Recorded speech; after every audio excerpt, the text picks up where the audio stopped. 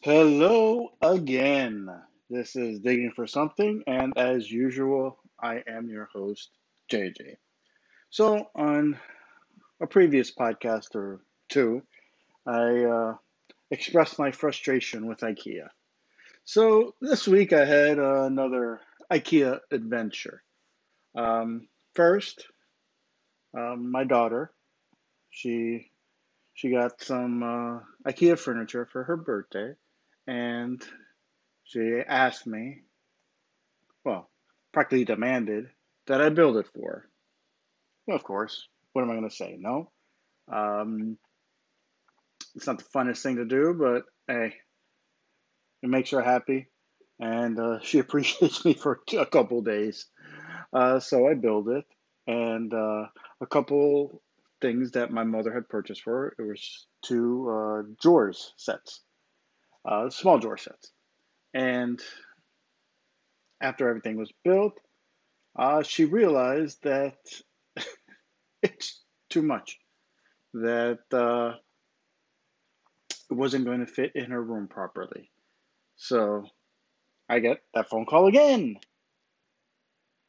Papa, can you take me to IKEA? She wants to return it and then get a different one, just one taller one. And of course, I begrudgingly said, okay. I said, what time do they close? 8 o'clock. Did you call them? Did you speak to them? Asked about the return. Yes, blah, blah, blah, blah, blah. So went to IKEA and lugged these two drawers into the the, the front of the store to be told, "Oh, returns close at 6," and it was 6:14. So I look at her. I'm like, "Did you check? Did you ask?" And she said that they didn't tell her anything about that. So she's not an adult. She's not going to go the extra mile. I probably should have double checked. And even though I was frustrated and annoyed, it was partially my fault. For some reason, I went the wrong way. It was I don't know what I was thinking, and if I hadn't gone the wrong way, there's a decent possibility would have made it there on time. So even though might not have made it, there would have been a chance to make it. So it was partially my fault. So of course I said we'll go tomorrow or the next day, which we did, and had to wait outside till our number was called. And actually, the return process was fairly easy until they asked me, "Do you have the credit card that was used? So we need the physical card to credit." I was like, "What?" I go, "It was an online purchase by my mother," and she was like, "Oh, we need the card." I was about to get really frustrated again until she said, "The only other thing we're gonna do is give you a store credit." I first thought to myself, "Why didn't you tell me that from the beginning?" But I was like, "Whatever, I'll just go with it." And yeah, it's like we're going right in actually to buy something in the place anyway. So got the store credit um, and went in there, got it. Much heavier. It was so odd trying to get a cart, and decided to head back and build it same day. Yay, lucky me. But since I already built a, drawer cabinet, a cabinet with drawers, I kind of I didn't even need instructions. It was the same thing, just bigger. Building those drawers and all, the cabinet itself, it was real easy, real quick. And the one thing about IKEA, even though they frustrate me, and you have to build everything, and I don't, I won't buy solid great furniture for everyone. If it's a desk or things like that, I'm fine with the IKEA or things they have to build. Um, I don't even mind building it. Just It was a little bar cart that I liked that I had to build, and that was actually a mission. Um, and to be honest, even though you have to build everything with IKEA, they've really mastered the manufacturing of these pieces, and it is so consistent. Um, I've never had to worry about missing pieces or parts with IKEA. Everything's there. The holes are exactly where they're supposed to be. The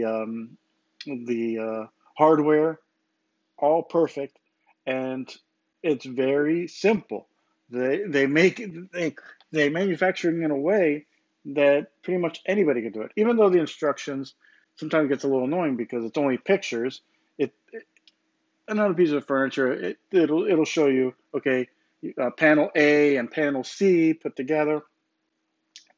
With IKEA, I don't know if it's just some things, but the panels themselves, they're not really identified. So you really have to look to make sure, because you'll have two sides, and you have to make sure you use the correct sides and things like that. But for the most part, it's manufactured very well, and I mean it's not the most solid furniture. It's particle board or chipboard. It's not going to last forever, but for its purpose, the price point, you really can't complain. But hopefully, I will not have any new IKEA adventures anytime soon. So, big news this week. Joe Biden finally, finally named his running mate. And not shocking at all. He chose Kamala Harris. And I think it was really between her and what was I think it was Susan Rice during the Obama administration. I think it really came down to those two. Those, I think, were the safest pick. Kamala Harris, it was probably the safest pick, especially being that she was in the primary, running in the primaries for the Democratic nomination.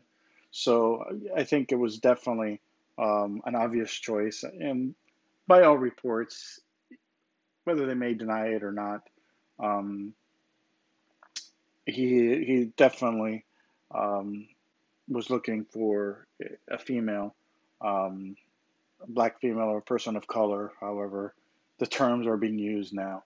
That's who he was looking for. So Kamala Harris is probably the safest pick he can go with. Um, and she definitely has um, established herself as a good running mate. Um, she's definitely highly educated, worked in government in various aspects, um, is currently a senator for California. So she definitely checks a lot of boxes as far as being a running mate. Now, um, she hasn't been in a senator very long, and it may. I'm wondering if the same um, kind of negativity will come around her like it did for when Sarah Palin ran with John McCain, and John McCain was no spring chicken, and Sarah Palin was from a population wise a small state. She was the governor of there. She wasn't really well known, and was she too inexperienced to be president if anything happened to John McCain? Kamala Harris,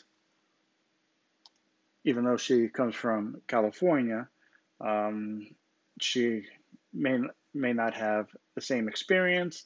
So some people may use that as something detrimental, which honestly I don't really believe it is. But um, the same way it was used against Sarah Palin, some may want to put it on her. Now, it probably, honestly, it's definitely, um, I mean, no two ways around it because she's a female. She will, she'll have a lot more.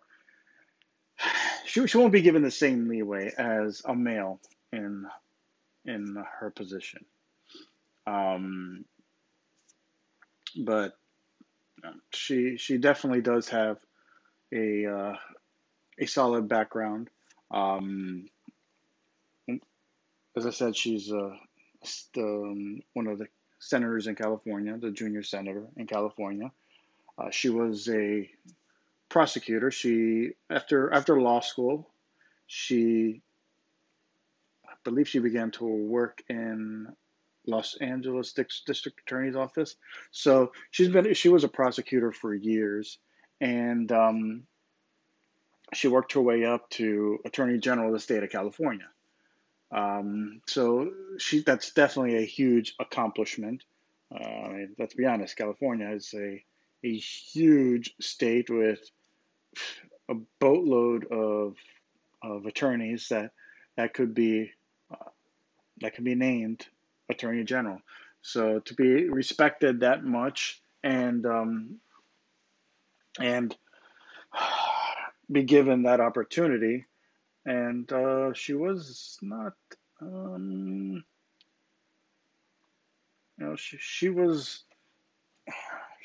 wasn't old, but she wasn't young. So she definitely made a name for herself. Um, Probably she had political aspirations from years ago, and that definitely helped. Uh, Her ambition definitely helped get her to to the success she attained. Now, as far as I know, she doesn't have any kids. She is married, and actually, I didn't even know this. She's married to a white man. And also about Kamala Harris, which I didn't know until I kind of read up on her. Um, she's comes from a, I guess, a mixed family. Her mother is from India, and her father is from Jamaica. He's he's he has Jamaican. I don't know if he's Jamaican heritage or he's from Jamaica. So she definitely has uh, parents who come from very different backgrounds, which I think is great. I think anything that can can open one's mind, broaden their knowledge, broaden their cultural knowledge, I think is excellent.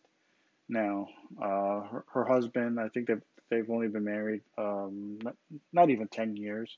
He's a white man, and of course, um, the unfortunately, and people want to point to our current president Donald Trump as the I guess the lightning rod for all the racists out there. But let's be honest, there were racists before he took office. There'll be racists after he took office. The racists didn't disappear when President Obama was in office. A racist is a racist, pure and simple. Doesn't matter who holds that office. Um, when Obama was in office, it didn't embolden Black Americans any more than they already were. If Donald Trump is in office, whether he's racist or not, um, no. Just because he's a white conservative male doesn't mean that he's a KKK member, and doesn't mean that the racists, the bigots out there, whether they're hidden or out in the open, are any more emboldened. So um, that's never gonna change. No matter where the BLM movement goes, racism is not going to disappear at all. You look at the most liberal countries in the world, uh, e- even though many countries in Europe kind of talk about us and our diversity issues that we have here. Europe is just as racist, if not more. Um, so it's not going anywhere, and it's all directions too. It, there's racism in every culture, every religion. Um, it's not just white on blacks and Latins. Racism goes across the board. Um, racism racism is doesn't discriminate against who is racist. That's just how it is. So those racists out there are going to scoff that a white man would marry a Kamala Harris, and of course, because of her color, she's going to be disparaged and things like that. But it's also going to be within the people of color community. I still, nah, the terms we need to say now, I think it's just overly politically correct, but it is what it is. Now, those who might say she was a safe choice and she might not be black enough for Black America. Um, because let's be honest, Indians, people born in India, are not looked at as in the same realm as Latins and blacks. They're just not. So she just may not be black enough for um, for the most, I guess, not militant but extreme of Black America. That they're not going to just vote for her just because she is of color. And let's be honest, just like there's whites out there who don't agree with interracial marriage, there's a lot of people in the black community, and I've known them. I've known people. I've known racists on every side there is, and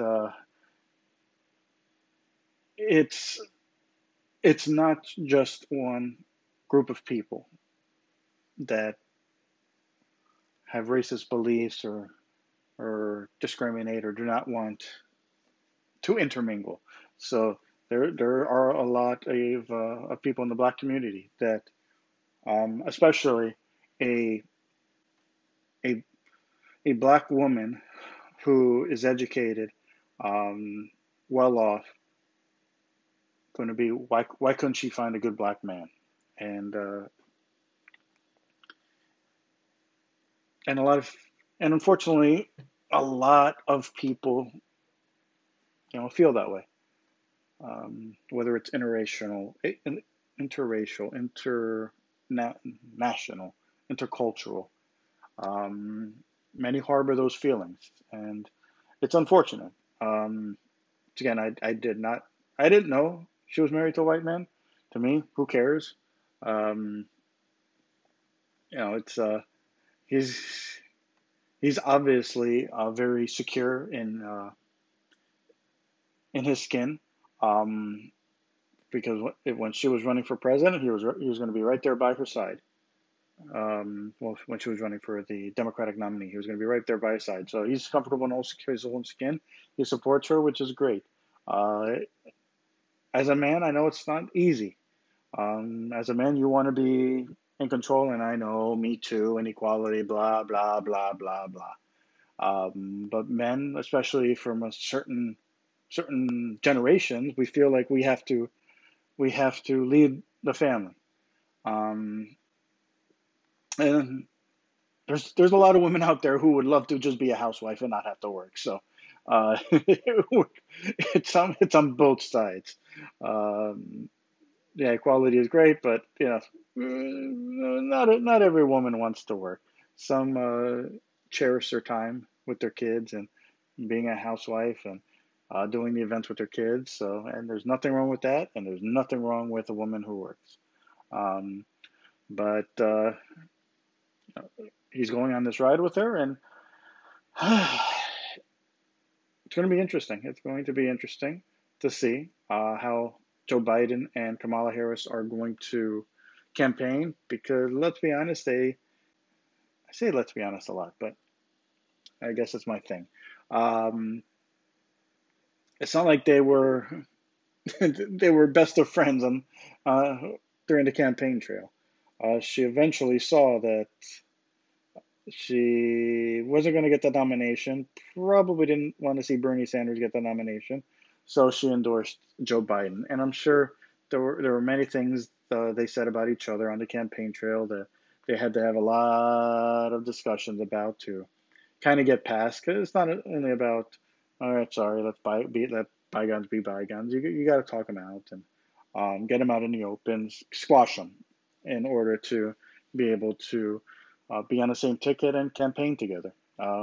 Because they have to be genuine together. If they're not, it's gonna show. Now, once again, she was a safe candidate, but mm, she's definitely not a perfect candidate, and honestly, who is?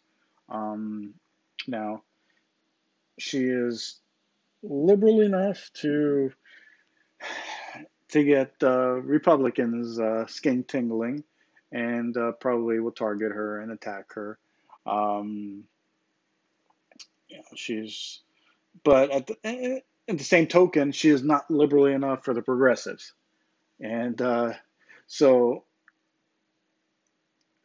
not everybody in her own party is going to be on board with her, and so in that way, that's why she's not the perfect candidate.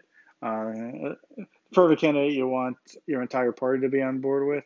Um, I think lately the Democratic Party has probably broadened uh, their membership a lot more with more socialists and progressives coming out.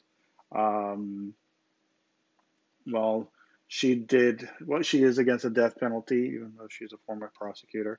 Um, she definitely has has whether it be as attorney general or senator, fought for climate, environmental initiatives. So that definitely makes her um,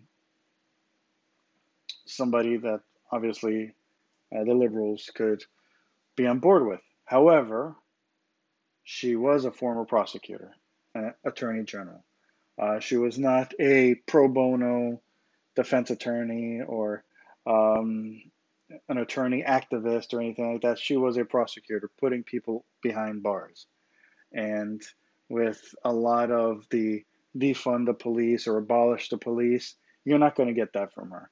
And hopefully, she will not let the mob,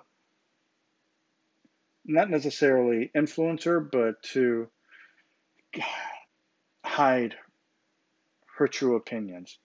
With a lot of calls for defunding, um, and worst cases where people have called for abolishment, which is that's just ridiculous. And I've talked about it before. She's definitely not on board with that. She has been. I'm not going to say she's been the toughest prosecutor ever, but she has uh, tried to be tough on crime, and with sentencing and things like that. She's not the ACLU liberal. Um, she definitely is in favor of gun control, but those violent crimes, uh, crimes involving guns, she has really fought for harsher prison sentences. So, and obviously, she's worked with law enforcement since her days in the district attorney's office. So she's definitely, unless she's going to appeal to that segment of the population, she is not in favor of abolishing, defunding. She may be in favor of kind of funneling some of the budget to social, um, maybe kind of moving some things away from, as far as police responsibilities, that can go to other social services that maybe don't necessarily need police, but California is a beautiful state, but it has a lot of crime as well. So she knows the need for police is there, and that's something that the anarchists like in Portland and Seattle and other cities are not going to be happy with, but live with it. That's just the way it is. Um,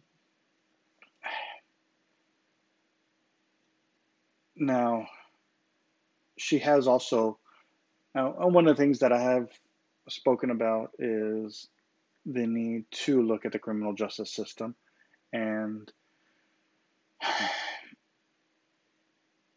and punish the ones who really deserve to be punished, and not punishing those who are only hurting themselves and not really posing serious threat to others. In many cases, especially in the black community, the sentences for nonviolent offenses have been unfairly high uh, for the the black felons who've gone through the court system. And once again, this is something that when I was younger, I didn't really see things. Maybe I was sheltered. As I got older and got a little more educated, yeah, I definitely see. I mean, you see, I've spoken about Brian Banks. Um, yeah, he was sentenced to prison for a crime he didn't commit, and the prosecution really let him down. His attorney really let him down. And then you have Brock Turner, I believe that was his name. He was a college swimmer, white. He wound up getting 4 months, um, even though he was it was witnessed as a crime he committed. So the disparity is there, and it does need to be fixed. And I think she has tried to do some kind of reform initiatives. Not letting dangerous criminals out, but the ones who need a chance, and once again, just only hurting themselves, nonviolent. Just try to work with those in the system, and um, don't have their ticket for the rest of their life already punched. Get them help. So either way, it's going to be an interesting campaign trail now that Joe Biden has selected his running mate, and I'm probably going to watch as little as I can because it's definitely going to be dirty. It's going to be a negative, dirty campaign on both sides. We know how Donald Trump is. Even his friends, he's not the nicest person too. And we know that Joe Biden is going to attack Trump. Kamala Harris is going to attack Trump. It's going to be the commercials, the oh, it's going to be a little too much. I'm really not going to watch it because um, some debates. I'll probably watch debates and things like that. I will not watch the commentary after it because I can decipher what's being said as I watch it. I don't need a slanted political pundit to tell me what I just heard. Um, so other than that, it's just going to be a lot of bickering back and forth. Unfortunately, that's what it's gone to, and hopefully we're not going to see news about Twitter. There's Twitter attacks and blah blah blah. Um, but it's going to be front page news for the next 2 3 months. So let's get ready for it. Another thing I want to cover for this podcast is where we're going with the term cultural appropriation. Um, in my last podcast, I spoke about the WAP video with Cardi B and Megan Thee Stallion, and the uproar with Kylie Jenner, and she has been accused by many of cultural appropriation, which it's it's another thing that's going to the extreme. Now, um, that family, I definitely have not said many flattering words about them, and I'll just leave it at that. Um, but as far as the cultural appropriation and the claims and the criticism she gets for that, I just think it's just overblown. It's just ridiculous, and even the term cultural appropriation. I kind of wanted to look it up to see exactly what it means, and so I kind of get a better understanding. The exact definition is the unacknowledged or inappropriate adoption of customs, practices, ideas, etc., of one people or society by members of another, and typically more dominant people or society. So, what does that mean? Basically means, you know, if a white person has cornrows, it's cultural appropriation, and it could just be that that person likes the cornrows. Um, Now, people like different styles, and just because it may not be typical for that person's race or culture to constantly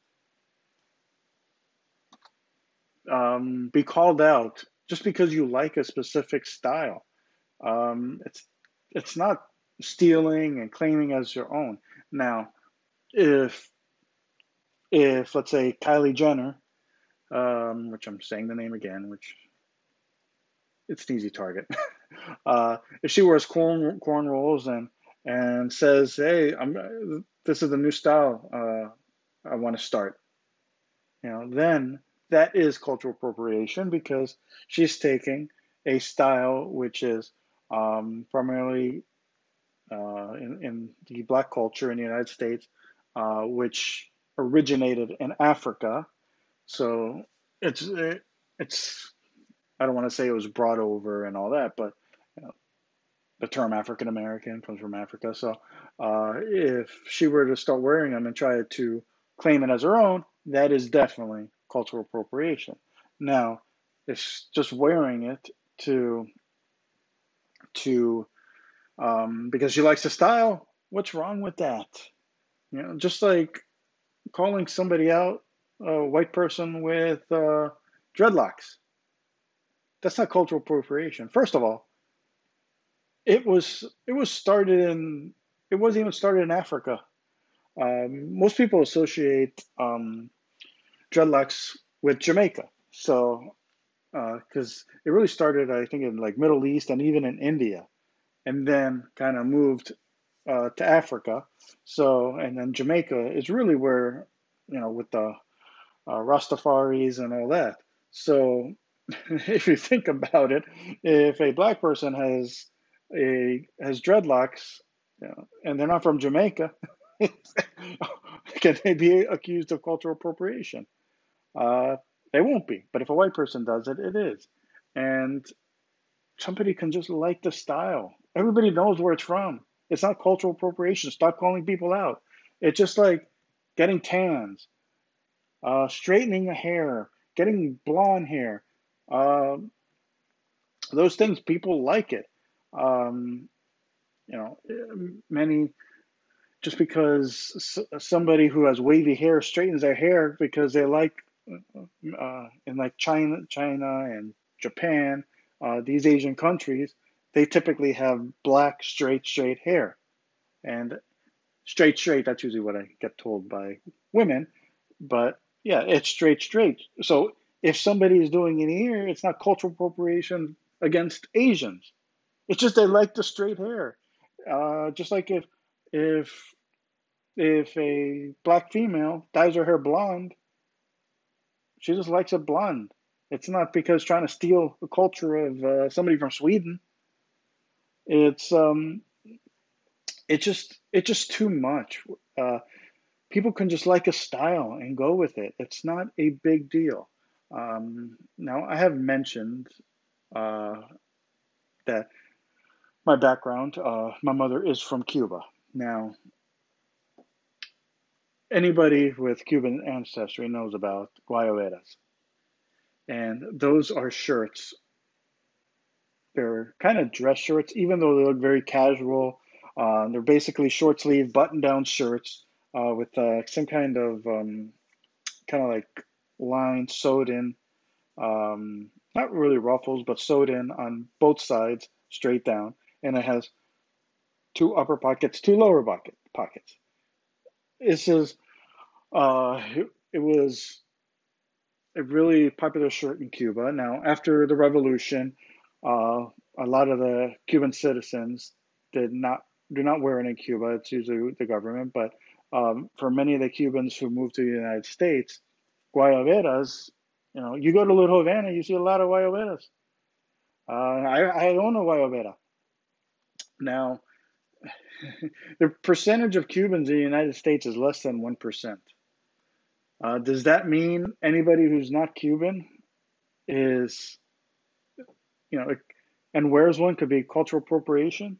Or is it okay for a Colombian because a Colombian is Latin to wear a guayabera, but a Irish person or a black person cannot wear a guayabera? For me, I don't care. Wear it. You like it, you wear it.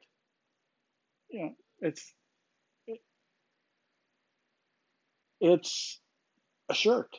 Yes, it was. It's really part of the Cuban culture, and really, really part of the Cuban culture. Just like it's okay. I mean, Latin dances, salsa dances. You can play that at an Irish wedding. You can play it at a black wedding. You can play it at an Italian wedding. It's song, it's music. It's not cultural appropriation trying to take somebody else's culture. It's immersing yourself in that culture. It's being a fan of that culture, and there's nothing wrong with that. Um, I was given a gift by a coworker. She's from India, and she went back to India for vacation, and she brought me and another coworker of mine um, a shirt from India that is typically worn by Indian men in in her region. Now, there's two things that I can be called out for. If I don't wear it, I'm being rude because I'm not wearing the gift.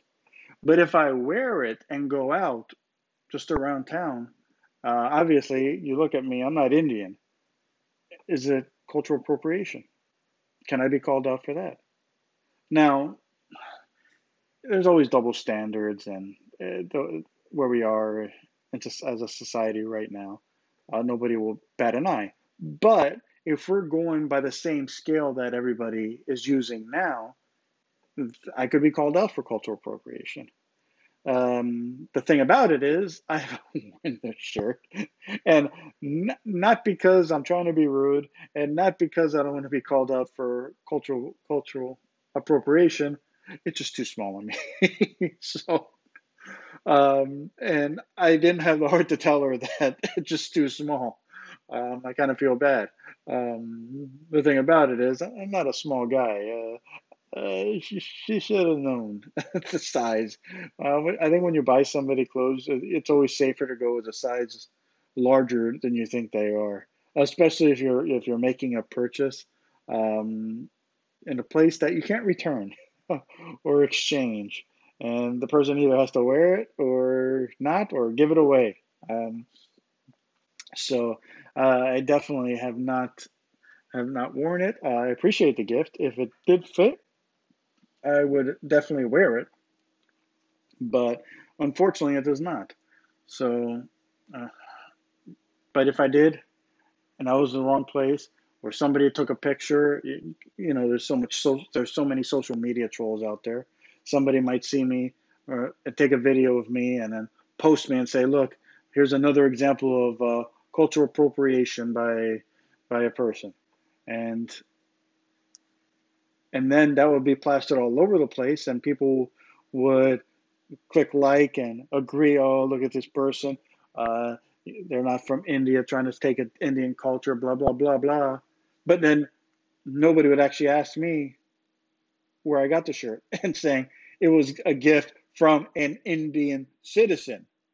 But that's where society is right now. It's like everybody feels the need to call others out. Now, there's definitely some things that could be in line with cultural appropriation, but we need to loosen that standard and let people just like what they like. And if they like it, there's nothing wrong with it.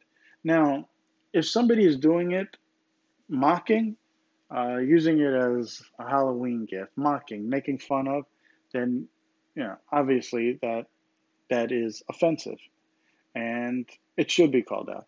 But if a person is doing it or her a certain way, speaking a certain way, dressing a certain way because they like it,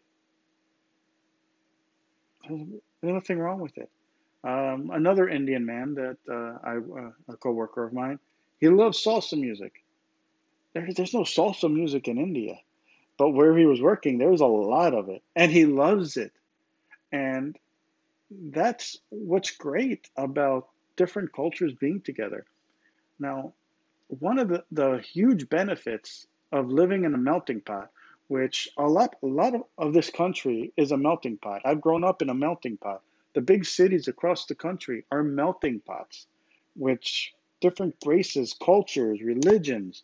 The great thing about living in a melting pot is one, you get to learn about different cultures and not necessarily experience their experiences, but understand the different experiences and kind of get out of your little rabbit hole and to see and to hear um, what else goes on in the world. And that's one thing I've always been interested. When I meet people from different countries, I ask about those countries. I ask whether it's the economics or the religion and the governments, and if they're part of the old Soviet Union, you know, how have things changed and things like that. I like to get into it, and you learn from these cultures, and you you you you kind of immerse yourself in the different things. So if you if we want to be a melting pot, if we want to cut the divisiveness in this country, and I get tired of hearing about the current president, Donald Trump, how he's dividing the nation. He's not doing anything different than the rest of society is. When people are calling out others for cultural appropriation because they're wearing their hair in a manner they like because they like that style, you're dividing us. If we're a melting pot, we should have all these cultures in that same melting pot, all the customs, all the different styles. And if we're going to be one, we should be able to do that. So if if if a black person wants to straighten and put blonde hair, if a white person wants to get cornrows, if a Latin person wants to get dreadlocks, if an Asian person wants to get curly hair, if all us pale people want to get sun and get some tans so we don't look like ghosts, it's all okay. We're in a melting pot. As long as we're not mocking, we're not making fun of, we're not trying to steal somebody else's culture. We just like it and use it. Some things, I don't know who invented the white tank top, or as we sometimes call it, the wife beaters, the white tank top undershirt to wear that in public. I don't know who started it. I just wish it would stop. It's not it's not appropriate clothing in public. It's an undershirt. So I don't care who started it because I've seen every color, every nationality do it.